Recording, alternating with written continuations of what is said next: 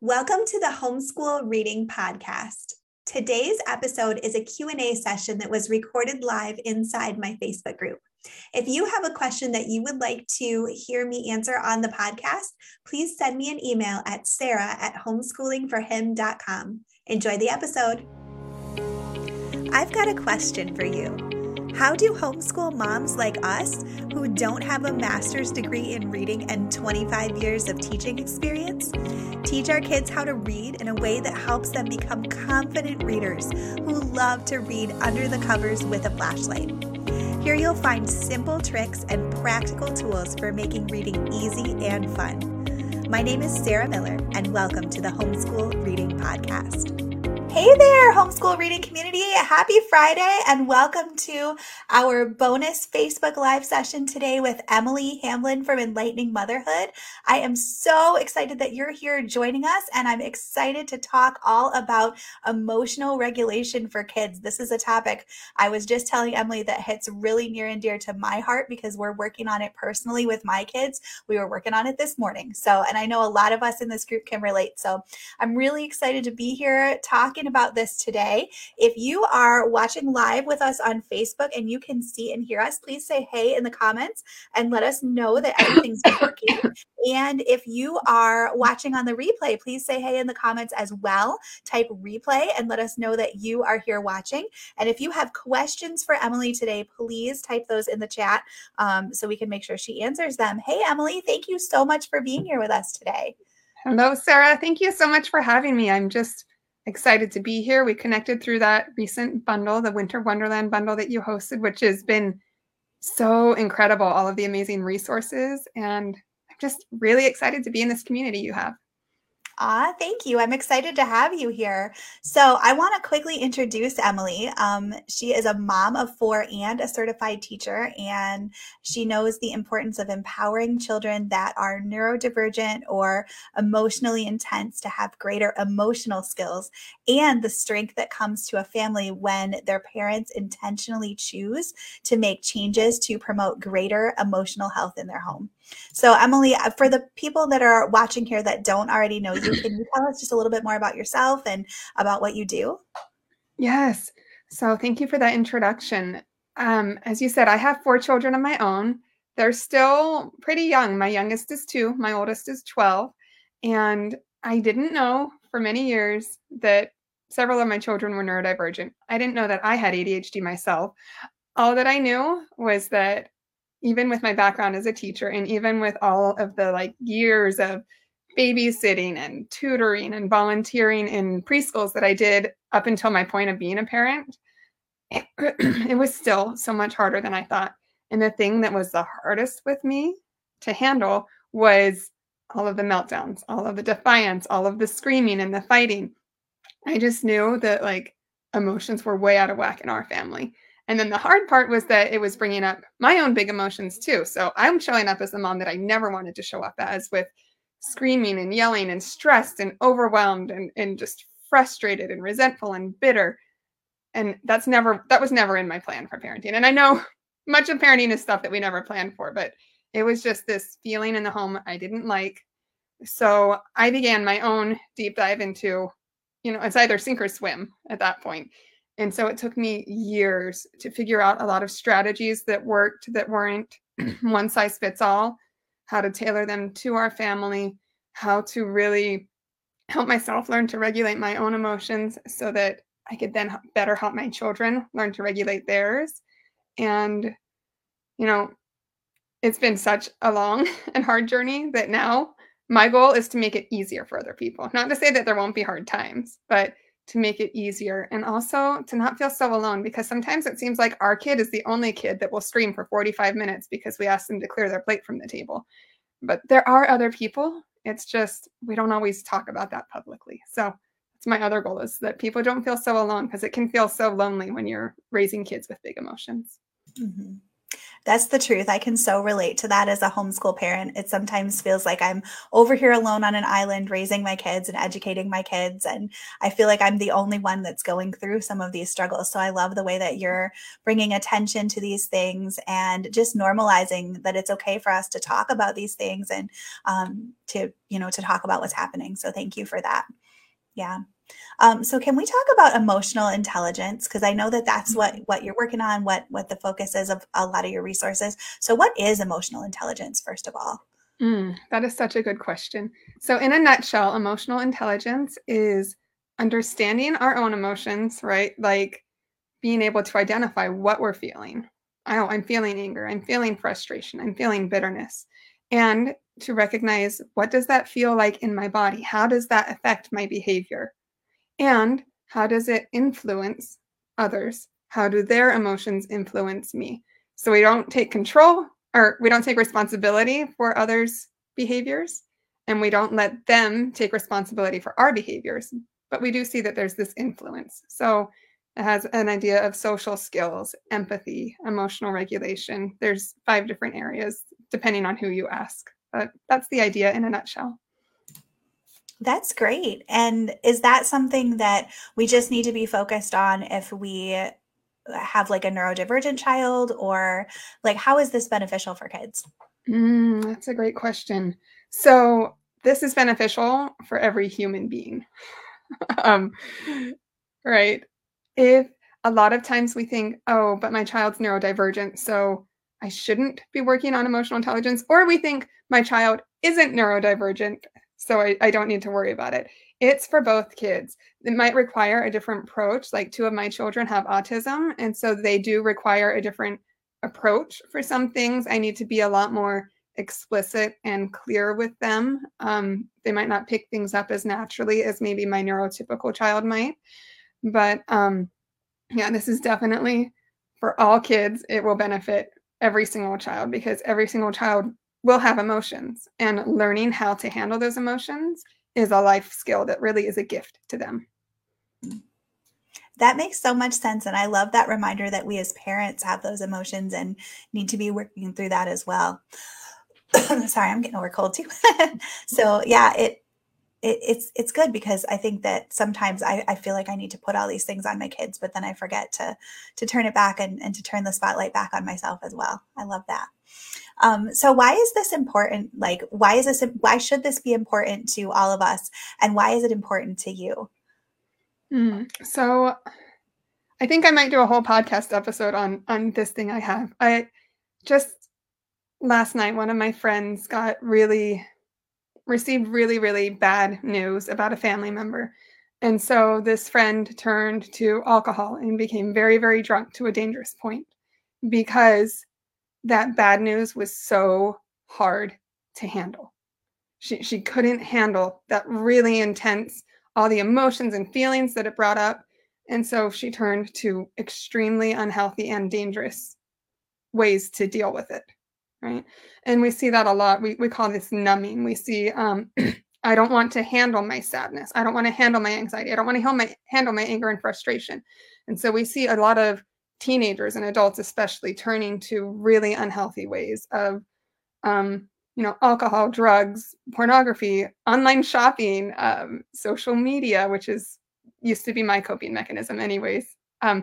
Lots of different ways, even like eating to avoid an emotion, which I love food. I'm not saying we shouldn't eat and we shouldn't shop. It's just when we're using that to escape an emotion that it becomes really unhealthy. And I feel like that is very prevalent in our generation and even our parents' generation. It was very common to take out an intense emotion on someone else. Like, I can handle this hard time in the moment, but then I'm going to go and take it out on my children. Or I'm going to go and take it out on, we would see husbands taking it out on their wives in generations past where they beat their wives because they had a bad day at work, right? And so we see this a lot of just not being able to handle the hard thing. And so I think this is, we get so focused on the moment with our kids. Like, I need them to learn to regulate their emotions so that they can sit on a couch and read a book without punching each other. Yes, I absolutely agree. And I also see it as a life skill that we're teaching because we want them to be able to become teenagers and adults that can handle sadness, frustration, loneliness, boredom, all of these really hard emotions, but they know how to handle them. And they don't have to turn to really unhealthy ways to handle them. I love that. Yeah, we were talking about that a little bit yesterday too, just about seeing the big picture and really stepping back from the process. Because I think we get so in the weeds sometimes with my kid has to learn math and my kid has to learn reading and my kid has to do this, this whatever project we're doing. But really, we're raising adults, we're raising humans. And so that bigger picture of how to raise a human that understands how to handle their emotions in healthy ways. I think that's so important. And I love that we have, skills that we can use to teach our kids this stuff. Yeah. Yeah. So what you talked about emotional regulation a little bit. Can you define that for us? And like, what does that look like for kids? That is such a good question. That's another buzzword right now, right? Emotional intelligence, emotional regulation. So emotional regulation, if we wanted to get really, really, really technical, we would start to talk about the nervous system and about the nervous system feeling regulated and dysregulated. But when we talk about emotional regulation, what we usually mean, it doesn't mean that our nervous system never reaches that dysregulated state. It means we're able to handle it when it happens and we can recover from it quickly. Or maybe not even quickly, but we're able to recover from it in a healthy way without doing things or saying things that we regret. So, in other words, it doesn't mean that we or our child will never get stressed, overwhelmed, angry, frustrated. It means that when those emotions do come, that we're able to handle them. We don't do or say things that we later regret, that we're able to stay in control of ourselves, and that we're able to overcome it.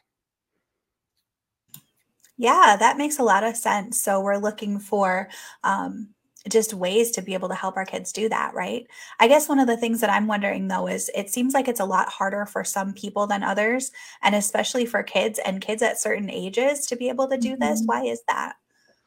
Oh, that's a great question again. So it goes into the brain.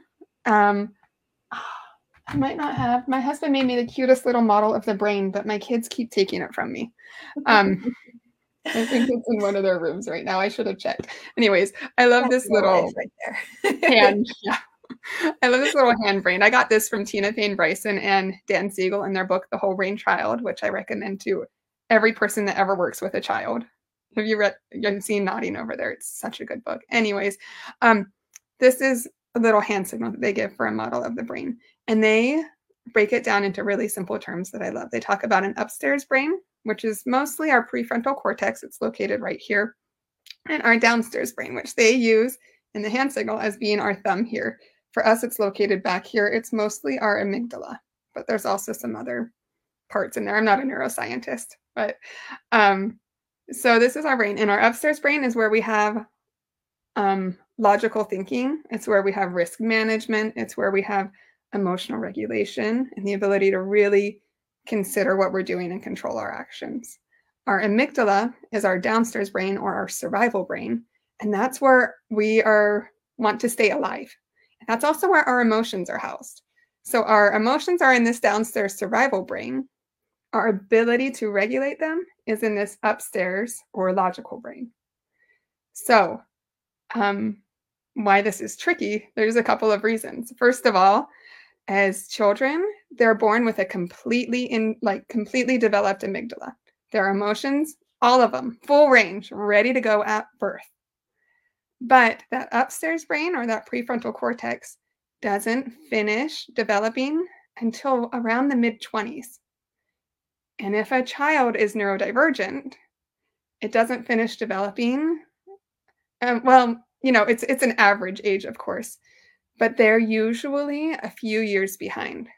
So if a child is 8 and they're acting like a 5-year-old when it comes to handling their emotions, chances are it's because their prefrontal cortex is just a little bit behind, and that's actually at a 5-year-old level. And I know this was hard because my oldest is twice gifted, so he's twice exceptional. So he's extremely gifted in terms of academic abilities, but he's also neurodivergent. And so I remember when he was 6 and he would be melting down like a 3-year-old, and I would just be pulling my hair out like, why are you acting like a 3-year-old? You're so smart. You should be able to understand that brushing your teeth before bed is what we do every night, and you should not be screaming at me over this. And then I learned, well, it's because even if he can read at a whatever he was reading at like a 5th grade level when he's 6 years old, it doesn't mean that everywhere is a 5th grade level. And his emotions were really around a 3 to 4-year-old level at that point in his life. So he did need a different approach, and he needed a lot more understanding from me in order to get him there. Did that answer your question? Yeah, that was awesome. So I definitely want to unpack that more, but you made me think of something else that I wanted to ask. So, what do you do as a mom when you're in that point where your kids just can't even and you also just can't even? Because I know a lot of us are have been there and are thinking about that. You know, our kids need that help and support from us, but they've also caused us to not be regulated, and now we're struggling too. What do we Yeah. do? Do you have an example you want me to delve into, or do you want me to use that toothbrush example? Hypothetically. I Okay, I mean, can use God, that it toothbrush happens in my example. house all the time. Yeah, it totally does. Just the more specific we can get, because it's going to be different depending on the underlying causes. Mhm. Which I guess I'll talk about underlying causes really quick because it'll just make so much more sense. When we Mhm. talk about behaviors, often, and this is what messed me up as a teacher when I took my teaching skills into parenting, and the disconnect that there was. As a teacher, I was so worried about managing behavior in the classroom, and I became a parent and was trying to manage my kids' behavior. But that's kind of like, say we have weeds in the yard and we are trying to pull them out. If we're just pulling the leaves off of the weed's going to keep coming back, right? We can even sometimes cut that stem, but until we get to the root, which we can't even see, until we can get to that root, it's going to keep coming back. It might look different. The leaves might come in different forms and different sizes, but they're going to keep coming back. And it's the same if my kid is melting down over brushing their teeth at bedtime. I can do all that I want to try to change that behavior, but until I understand why the meltdown is there in the first place, it's just going to, maybe he'll stop melting down about brushing his teeth, but it's going to turn into melting down over here, or it's going to turn into disrespect, or it's going to turn into defiance, or it's going to turn into picking on siblings, until I can understand the underlying reasons for that. And it's the same with us when we're feeling really triggered, when we're feeling like we're out of control. If we're just like, I'm not going to yell, I'm not going to, and then we're yelling, if we don't understand why we're yelling in the first place, and we don't understand what those root causes are, it's going to be really, really hard to just change that behavior until we can really dig deep into the triggers, and we can dig deep into understanding ourselves, and then finding new tools to replace that yelling. Mhm. Yeah, no, that makes a lot of sense. And that probably brings some compassion too when we can see our kids rather than just that they're throwing a temper tantrum right now, that we can see sort of the root cause of it and appreciate why those emotions are there. That would bring some compassion too, I would think. So let's say we've got the kid who is throwing the temper tantrum over brushing teeth. Um, what can we do to help them in the moment? Maybe we know the deeper reason for what is happening, but how can we help them to start to see that? In the moment of melting down? Or yeah, or maybe in the moment and then also how can we fix it? Both. Okay, so in the moment, we don't want to try to help them. When they're melting down, we're going to go back to this brain model. I know me of 10 years ago would be like, what? What do you mean we're not going to help them in the moment? So if you're there, stick with me, right? Going back to this brain model, when they're melting down, they have flipped their lid. Their brain has entered survival mode. It's starting to conserve energy because it perceives a threat. I know asking our kids to brush their teeth before bed, that they're safe, it's not really a threat. That doesn't matter. It's that their brain has perceived a threat. That's what a meltdown is. It's perceived a threat. It's starting to conserve energy. It's cut off the energy to that prefrontal cortex. So they flip their lid. It's like a baby gate went up. They can't get upstairs. They don't have logical thinking. They don't have rational reasoning. They don't even have risk management, which is sometimes when kids get really angry, they start to like do things, and adults too, right? That later we regret. And they're just being driven by that downstairs brain. So during that meltdown, if we're trying to use logic, it's not going to work. If we're trying to teach a lesson, it's not going to stick. The only thing we want to do during that meltdown is to try to help them understand that they are safe, right? And there's different ways and different tactics, and it depends on the child as to what that will look like. Like none of it's really an all size fits all, but we really just want to communicate safety. Then later, when they're calm, we can talk to them about it. If they tend to melt down every night when it's time to brush their teeth, or even a few nights a week, then we want to start looking for patterns. Okay, he tends to melt down after a really busy day, or after a really slow day, or does he tend to melt down after on the nights that we don't have an evening walk, or on the nights that we do have an evening walk, or we just look for those patterns as to when the meltdown's happening, and then we can kind of proactively get ahead of it with our kid. And we don't have to do this in a way that's shaming them, like, I notice that you tend to throw tantrums every night. Like, our kids are going to shut off. They're not going to want to talk to us. So if we can approach it as like, I've noticed that it's really tricky to brush our teeth sometimes at night. It just seems to be really hard sometimes. And I get it. Like sometimes things are really hard for me too. And I just want to understand, why is this hard for you? Can you let me know? And then we don't judge. Like if whatever they tell us, we don't try to, yeah, but, or, well, let me give you my opinion, or, you know what, you're wrong. We don't even have to agree with them. They might even say things that we think are completely wrong, and we don't have to agree. We can just listen, right?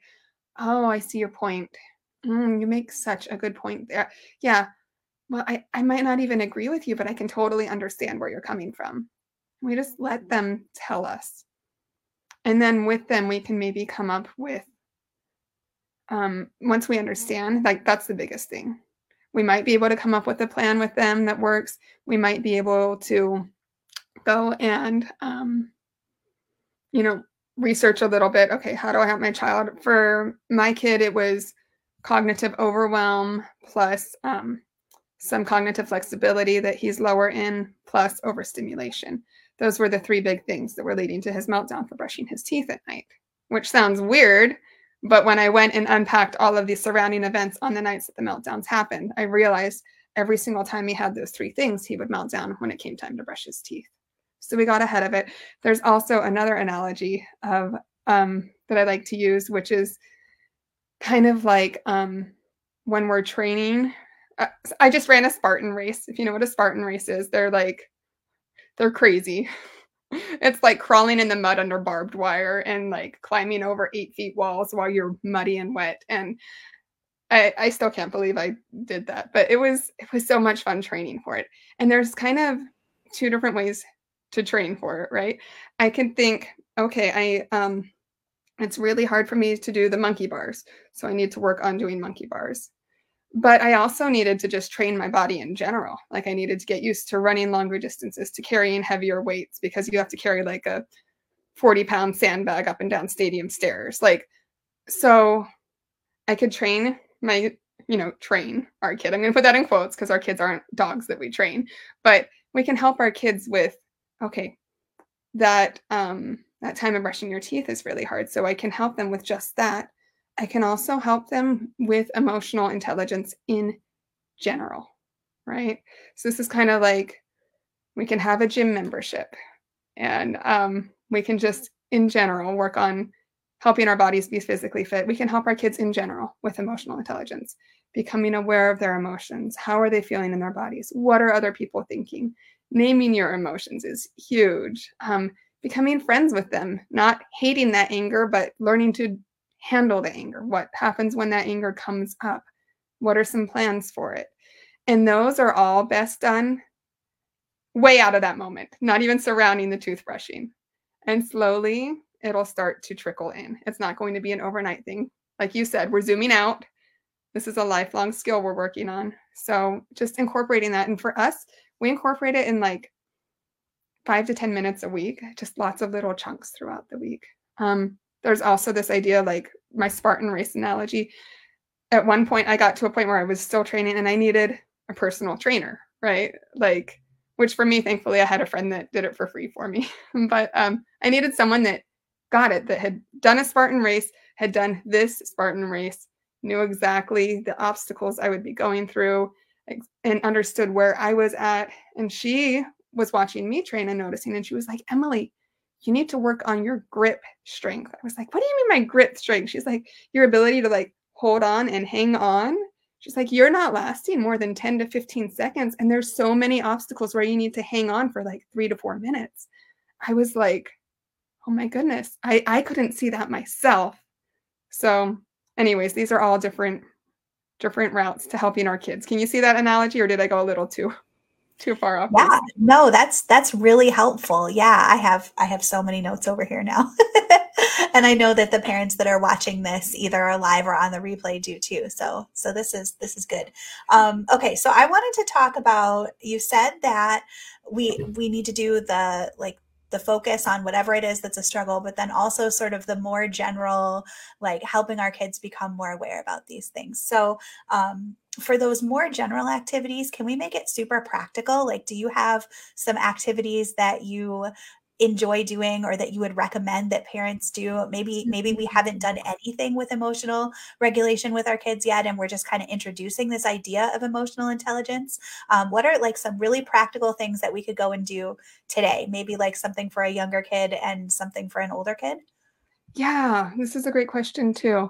So one of my memberships is Emotionally Intelligent Kids, and in there, I'll just tell you what's in there. So if people don't end up joining, they can go and do it on their own at home.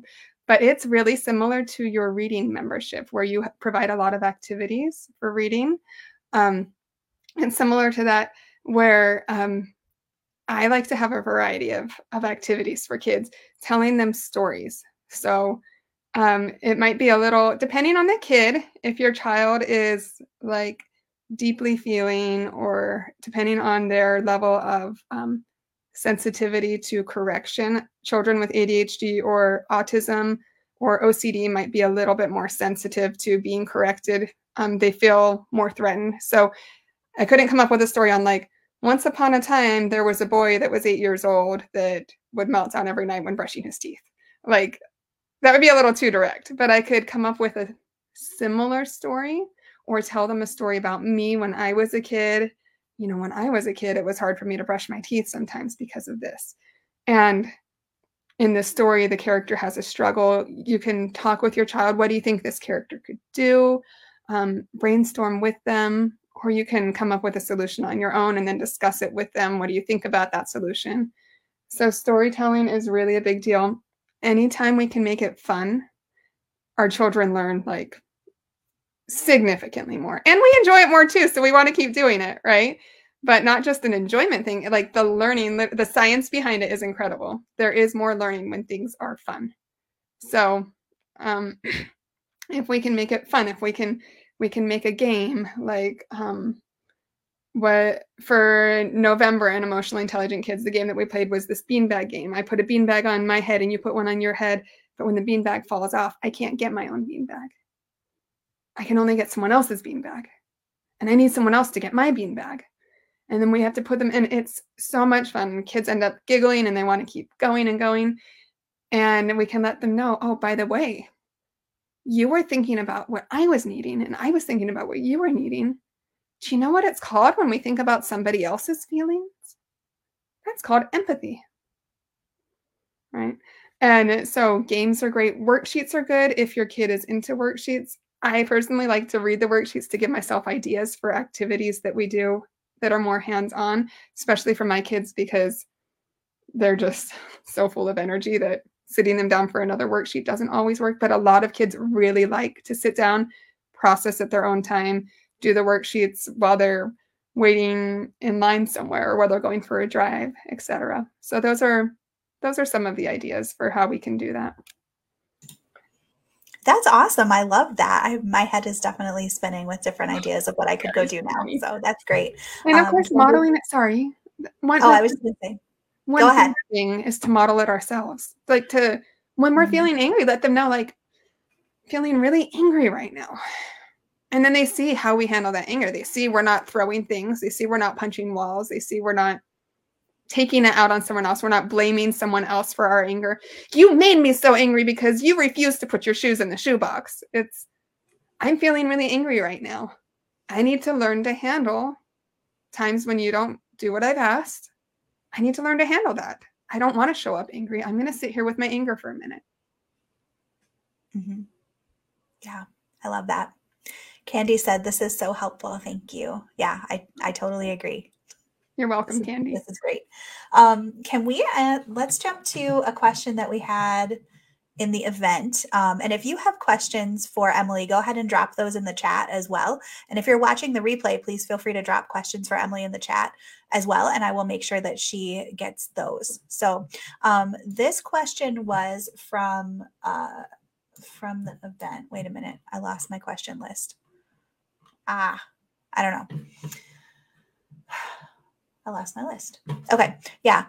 So can you talk about what do we do when we can't figure out what it is that's setting our kids off?